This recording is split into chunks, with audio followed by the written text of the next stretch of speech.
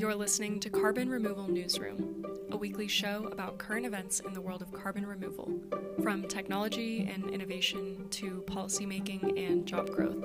Brought to you by Nori, the carbon removal marketplace. Hello, everybody, and welcome to our October 27th Carbon Removal Newsroom focused on business. Today, I'm glad to have Susan Su back. She's a partner focused on climate investing at Toba Capital. She also serves as a board member at the Carbon Business Council, some folks we had on last week, and a board advisor to the Environmental Voter Project. Hi, Susan, how are you? I'm doing great. It's great to be back.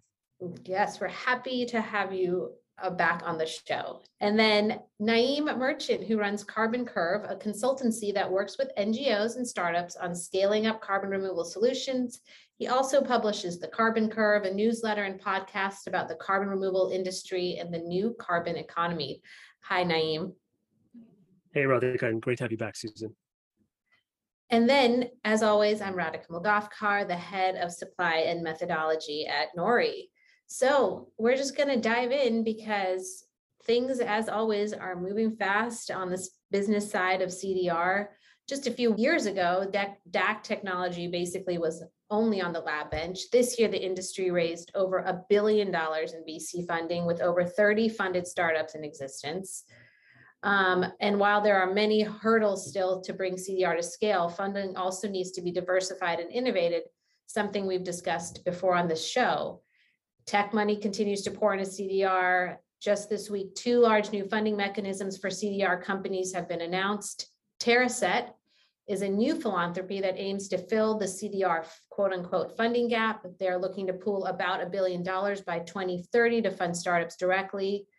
Early announced funders are Tim Ferriss and Segment co-founder Calvin French Owen. In addition, Propeller is a new VC fund that announced its first seed round of $100 million to invest in ocean-based tech. So we're going to talk about both of these announcements with Susan and Naeem, and we'll start with TerraSet.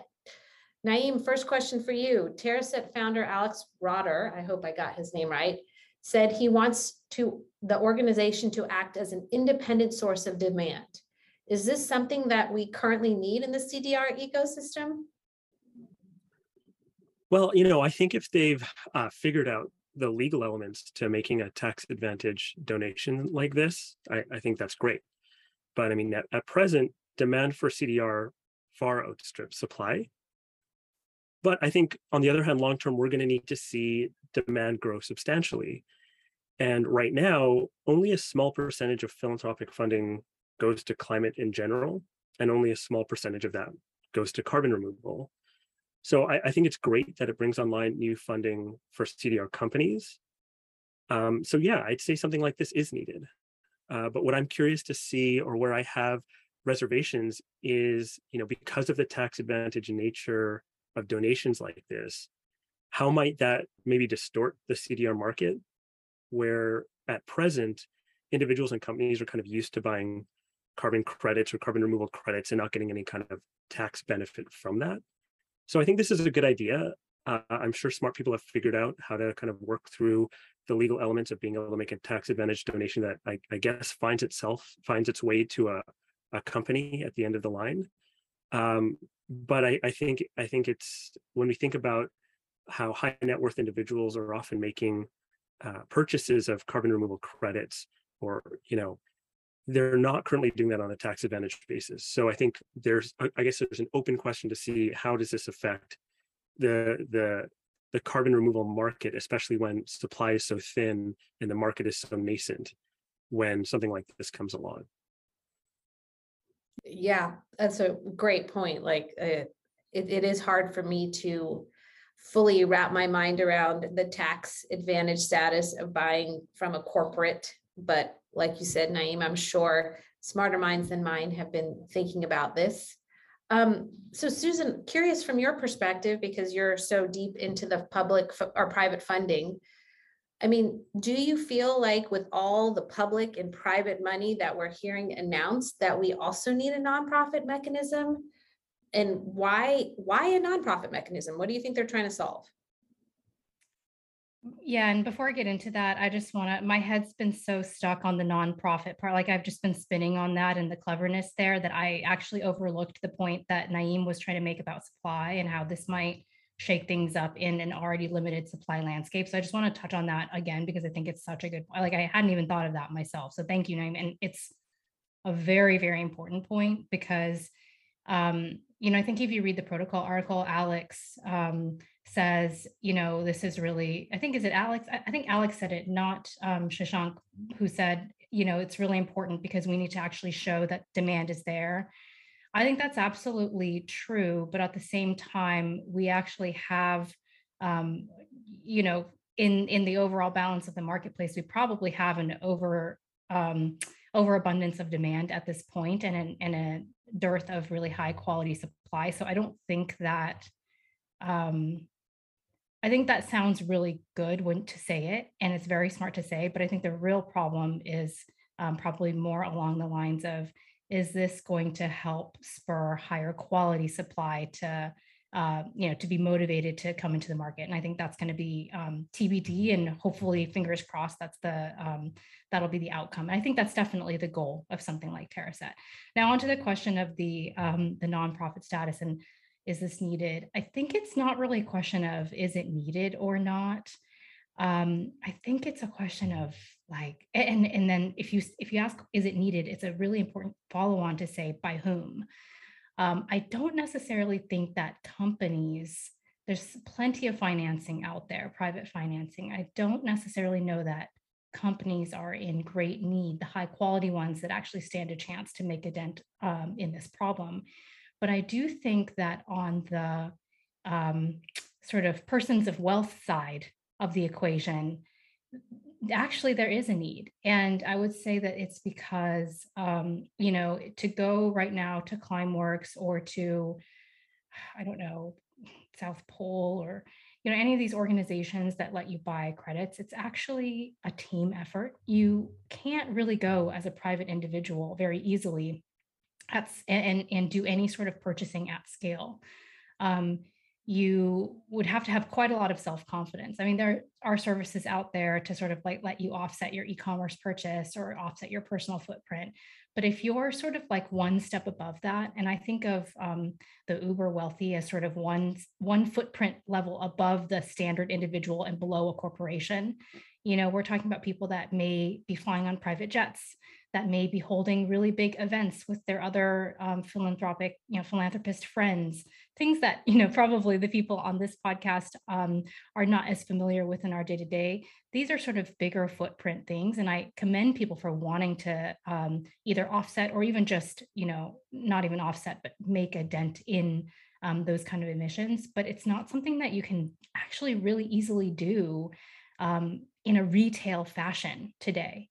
And so I think Terraset, by making it possible to just sort of, bypass a little bit of that admin around it, is doing something really smart. And then to get onto the 501c3 nature, I think that's incredibly clever.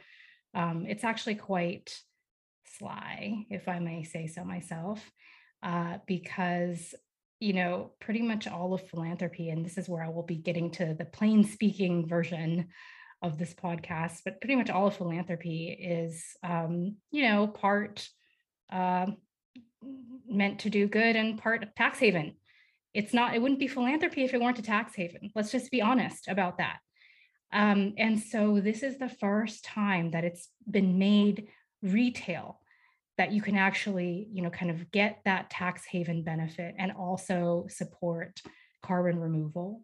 And I think that is, it's like you read it and you realize, oh my God, aha, Alex, this is genius. This is actually a genius move. And I think it's probably going to be really successful. So I do think it's needed in some sense to just make it easier for people to participate who aren't corporations, who aren't teams, but who have a larger need than average consumer.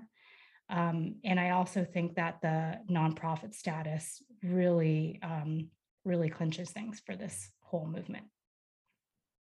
So Susan, I want to follow up with you because one thing I think a lot about is the fact that we want to democratize carbon removal. Like we don't want to make it harder for people to enter. We want to make it easier to scale the marketplaces.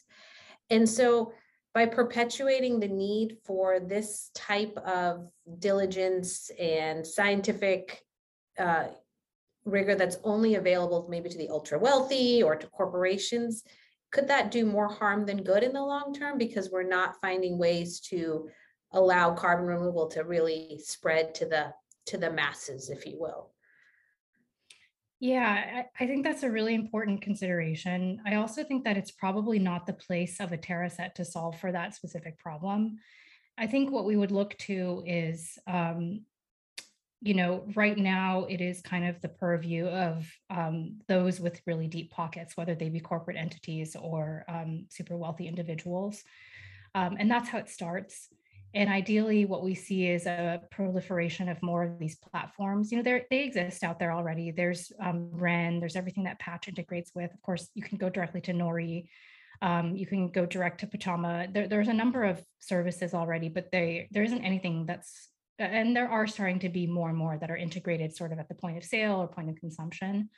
But it's still very, very nascent. And I think that that's probably it's actually a really great opportunity for this middle layer of services to really proliferate. And I think there it's really exciting because it's kind of still open field, and there's a lot of opportunity for cool businesses to be built and for that problem that you're describing to be solved.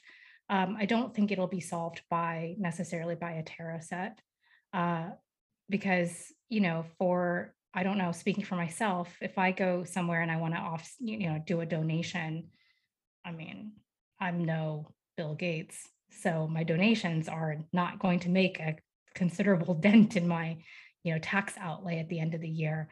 But for, the average person, that's probably not the thing that's on the top of their mind, right? So I think, there's going to be more opportunity for new things to come in and make it easier to do this democratization that you're talking about. But I don't think democratization is going to be like a factor of like the tax benefit. It's going to be a factor of access. Like, is it at the point of sale? Can you do it at Ace Hardware, for example? Can you do it really, really easily without having to do all the research, just like you said? But again, that's where those like middle services can really offer value. There's still so much disagreement about how to verify different methods of CDR. I was actually just having this conversation this morning with one of my coworkers and how verification continues to be such a barrier. How would you advise an organization like this as they set up their systems to ensure that their philanthropic dollars are being used effectively and really that carbon is being removed? I don't think that there's a lot that an organization like this can do to set up their systems and ensure philanthropic dollars are used effectively. Aside from, ensuring that they're kind of doing the research and able to, justify some of the decisions that are made, I think that there's an element of uncertainty that exists with making any kind of donation, right? So I think there's a few things that need to happen. I think the organization, number one, needs to be upfront about the risks and uncertainties involved in donating into something like this in the first place. I think that's an important responsibility that they have. And then second, I think whatever this group does in terms of making the decisions around the projects that it supports needs to be as open and transparent about its selection process as possible. And then I'd actually encourage other entities to get involved in assessing the effectiveness of how those dollars are being spent, right? Like TerraSet probably shouldn't do more than be upfront about risk and uncertainty and be as transparent as possible. And then maybe groups like that have been set up like GiveWell or Giving Green can assess the merits of how TerraSet makes their decisions. And of course, all of that kind of assumes that they're doing it transparently. But I actually think that there should be other actors that are involved in ensuring that philanthropic dollars are being used effectively. I don't think TerraSet has much of an incentive to do that other than just being, like I said, upfront about risks and open and transparent. It is, to me, an interesting place for a nonprofit who has to assess the risks and uncertainties of a technology that is so nascent. And I can't personally think of another area where you see like a nonprofit entering so early into a field, but I haven't done a deep thinking about it. But it will be interesting to see how they balance the unknown of the technology and how they think about the risks and uncertainties around it. It's something I think we all struggle with who are in the marketplaces.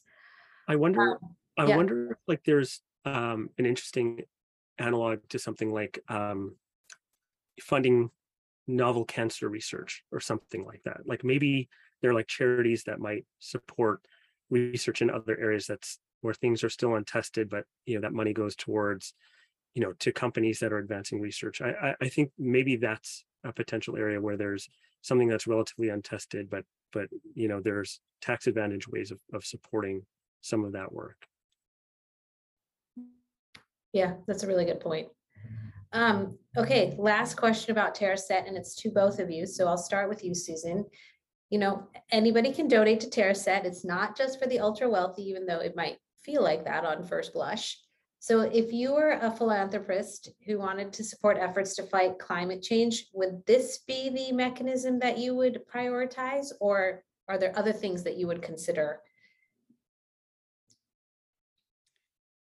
Well, the thing I always say about this, it's so hard. I think we could have a whole separate podcast about philanthropy, and you'd probably want to invite better qualified guests than myself.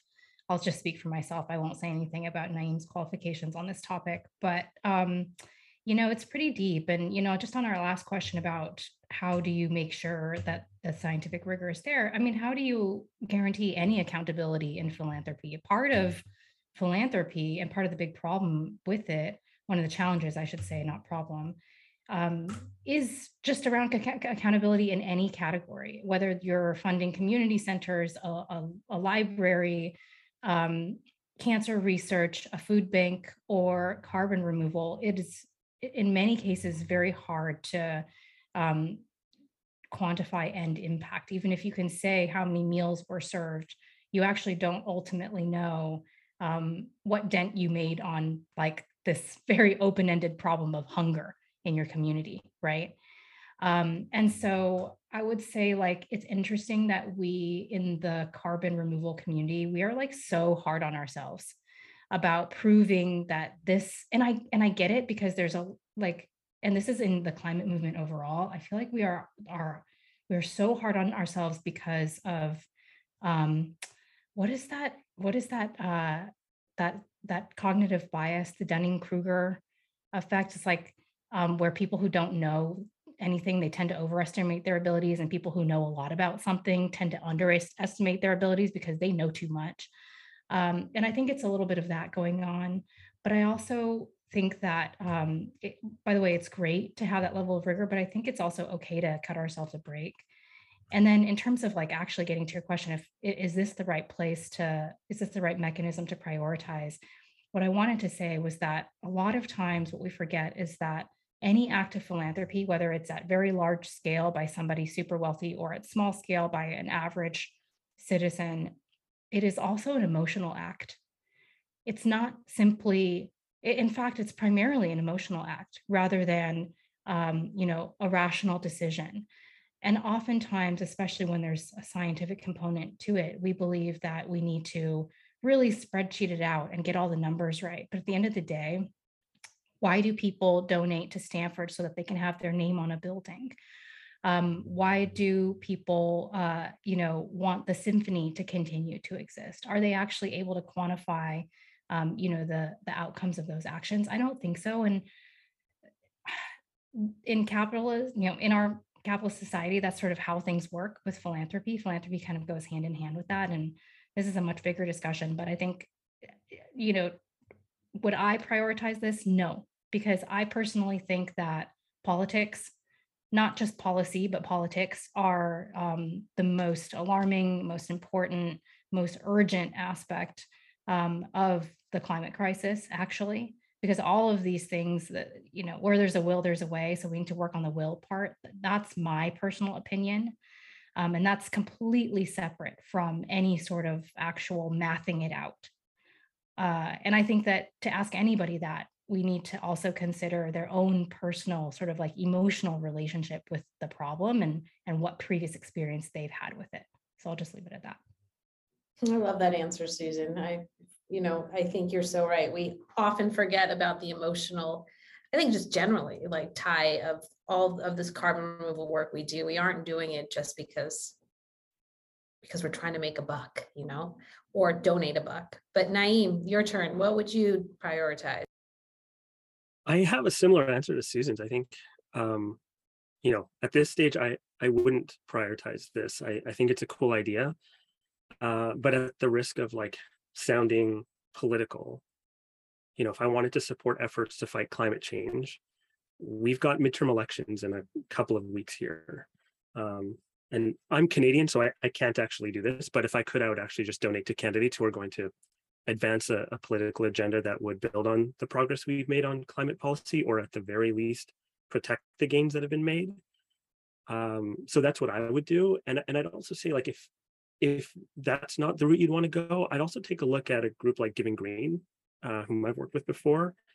And I think they do some pretty comprehensive research and analysis on how to best use philanthropic dollars to the extent that that's possible to address climate change. So that's one group to look at.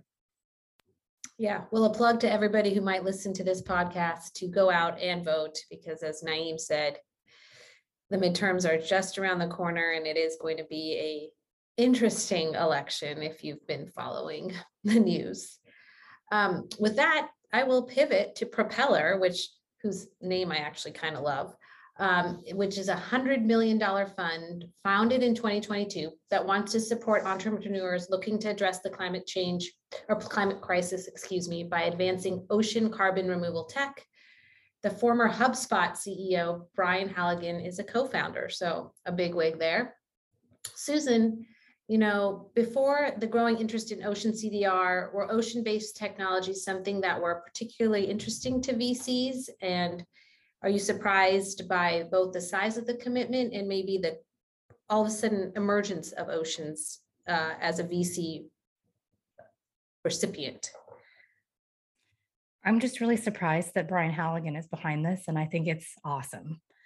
HubSpot is a great company. I've known tons and tons of people to have gone through the ranks at HubSpot, including at the VP level. And so I've heard the name Halligan for years in my career, even before I got into VC. And so when I saw that Brian Halligan was doing this fund, I was actually really surprised. It felt a little bit not who I expected, because I hadn't heard his name that much in climate circles. And I'm just extremely pleased. I also think it's really brave to be doing a first fund as somebody that comes from SaaS, from software technology, doing a first fund in ocean-based tech, because, to get to your question, has this been particularly interesting to VCs? No, it hasn't been. It's been one of the tougher areas, and it's been one of the rarer areas to see any investment activity. And then thus, of course, also innovation activity. And some of the reasons for that are because it's a bunch of different reasons, right? Who owns the oceans, first of all? Who owns the coasts? The answers to those questions are really complex. And so already you're looking at some regulatory hair that a lot of innovators don't love to, get mixed up with, and that also funders don't like to really put their dollars behind. And I think there's also a lot of really nascent science around oceans and what happens when we ocean form. I want to say like terraform, but it's not really terraforming, right? Because it's in the ocean. We don't really necessarily know what happens when we start messing with all of the, kind of ecosystem balance that there is in the ocean, although that's already happening, by the way, unintentionally. So I think this is really, really unique. It's filling a gap that's quite large, and it'll be interesting to see what sort of innovation activity it invites out of the woodwork. I would say to the question about the size of the commitment, look, it's actually $100 million fund is both a lot and it's also not a lot. A name like Brian Halligan should be able to command a $100 million fund in almost any category. I'm a little bit impressed and surprised that it's in ocean-based technology, but it should be able, I'm sure as the GP, he's probably committing a good amount of the capital himself, and that helps to give LPs confidence. We don't know who all is behind this, but he's surely well connected to a lot of potential LPs. So, of course, for a first-time fund, this isn't like your $10 million micro fund. But again, a Brian Halligan would never be doing a $10 million micro fund in any category.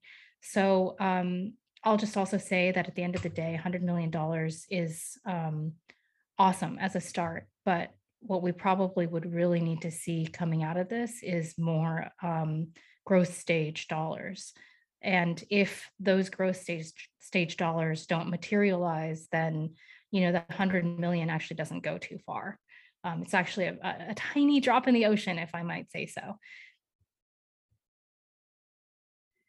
I mean, I think what you were talking about, particularly around the regulatory piece, I would even expand it a little bit to say, as we were talking about the emotion of philanthropy, the oceans, particularly the coastal part of the oceans, elicit very strong emotional responses from people, and they're very protective of it. So I feel like that's a whole nother level of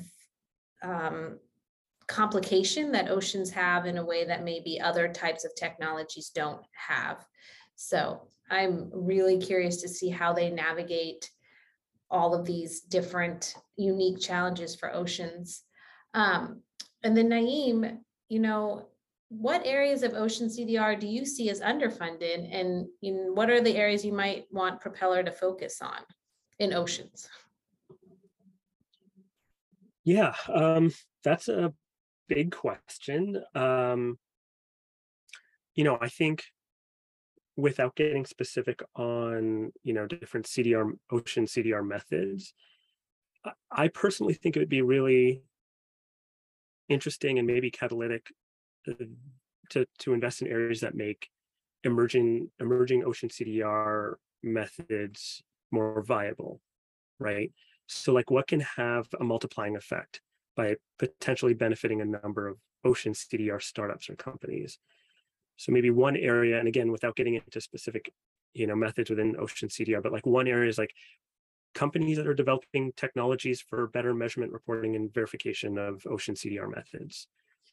Or another area that would be focusing on finding ways to reduce or at least just monitor the ecological impacts of different ocean CDR methods. I think that what's exciting about that is I think there's a potential multiplying effect that can happen by addressing some of those challenges that are not specific to any one ocean CDR method, but I think are going to be necessary to figure out in order for more ocean CDR methods to really, really thrive. So Susan, we just touched on a whole bunch of issues to scaling ocean CDR. So including obviously MRV and regulatory and maybe the social dynamics around it. So what is your instinct on $1 billion ocean CDR company really coming to fruition? Because as I understand it, that's sort of the benchmark that VCs are looking for. Yeah, and I think, not all VCs are looking for $1 billion valuation. It depends on your entry price, of course. So that's where I think a seed fund or maybe even earlier, and I'm sure given that there isn't as much competition to invest in this category of companies as there is in other categories, there might be some good cost basis to be had here. I would say that it's really tough because we're talking about, who's the customer. The customer is probably going to be governments, other really large technology incumbents like a Siemens or something like that. So, it's like few and far between super enterprise plays. Can those become, or maybe maritime and shipping companies, can those become billion-dollar companies, certainly, but is it going to take a really, really long time? Definitely. Is there going to be a lot of technological uncertainty if we're talking about CDR? Absolutely. Is there going to be a lot of kind of selling and market-based uncertainty if we're talking about software or business innovations? For sure. It's not going to be easy to sell to Maersk or to Siemens or to Singapore. And so I think there are going to be just a whole host of challenges here, separate from regulatory, social, emotional, there's technological, there's everything that goes along with scaling a company of any kind. So, yeah, I personally see the billion-dollar valuation as very possible, but also very, very hard in this category because of some of those dynamics. But I think that's okay because if you invest at the right price and you're early and de-risked and you are able to add value to that investment, not every company, by the way, valuation is just it's just a price on paper. Not every company has to hit $1 billion valuation, so to speak, in order to have an impact both on the portfolio and on the challenge at hand. So last question for you, Naeem. Propeller is working with Woods Hole Oceanographic Institute, obviously renowned leader in ocean science. What do you think the Propeller VC team should be watching out for as they invest in companies that will both, help CDR grow, but maintain the ocean ecosystems in an environmentally responsible way as some of the least understood ecological systems on the planet? Yeah, I'm not an expert on ocean ecosystems, but I think this partnership's a really smart move. And I think just more broadly, I think Propeller will need to be mindful about balancing the tensions that are going to exist between, their investments, their portfolio companies who will want to kind of prototype and commercialize ideas quickly, and then their research partnership here and the research partners who are going to want to spend a lot more time and focus on the science. I think one of the risks that we see with ocean CDR is that there are so many of these potential ecological impacts, MRV challenges, regulatory uncertainty. There's so many questions in this area, and like the incentive model is like, how do we demonstrate we can get demand, and how do we scale as quickly as possible? And there's that side of it, and then there's the other side of it that's like, actually we have a lot of research questions that we still need to figure out before we start, I don't know, selling carbon removal credits. But both sides of this are important, right? Figuring out how to kind of commercialize your business idea is kind of the point of starting a company. But the partnership with this research institute is a really, really smart move, but I think it's going to be really difficult to find that balance, to get that partnership working in a way that is both environmentally responsible, but also, a financially lucrative arrangement for Propeller. So I think that'll be tricky. It seems like Propeller is just going to have to be a very patient VC because there are so many unanswered questions, and to dive into this space will require a certain amount of willingness to hold for the long term, I guess. It's what I kind of hear both of you saying in your answers. Well, I want to turn it over to good news, which is Susan. So Susan, let us know your good news. I just had a baby.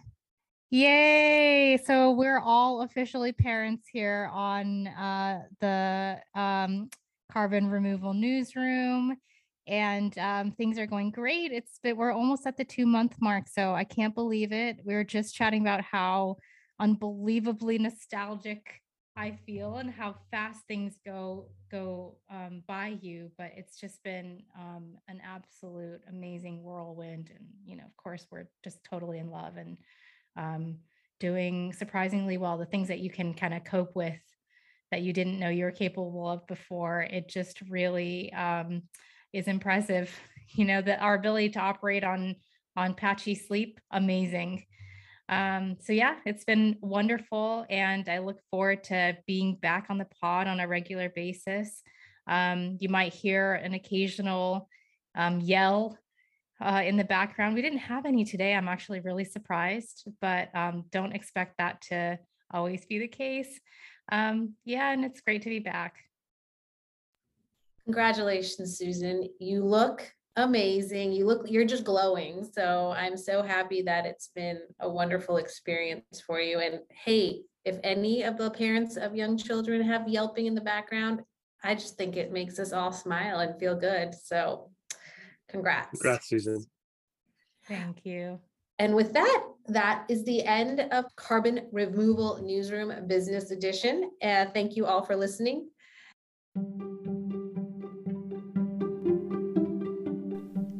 Thanks so much for listening to Carbon Removal Newsroom. If you like the show, the best way you can help us is by giving us a great rating and review in Apple Podcasts, following the show on Spotify, and by sharing the show on social media. Tell your friends and help us spread the word about what's happening in the world of carbon removal.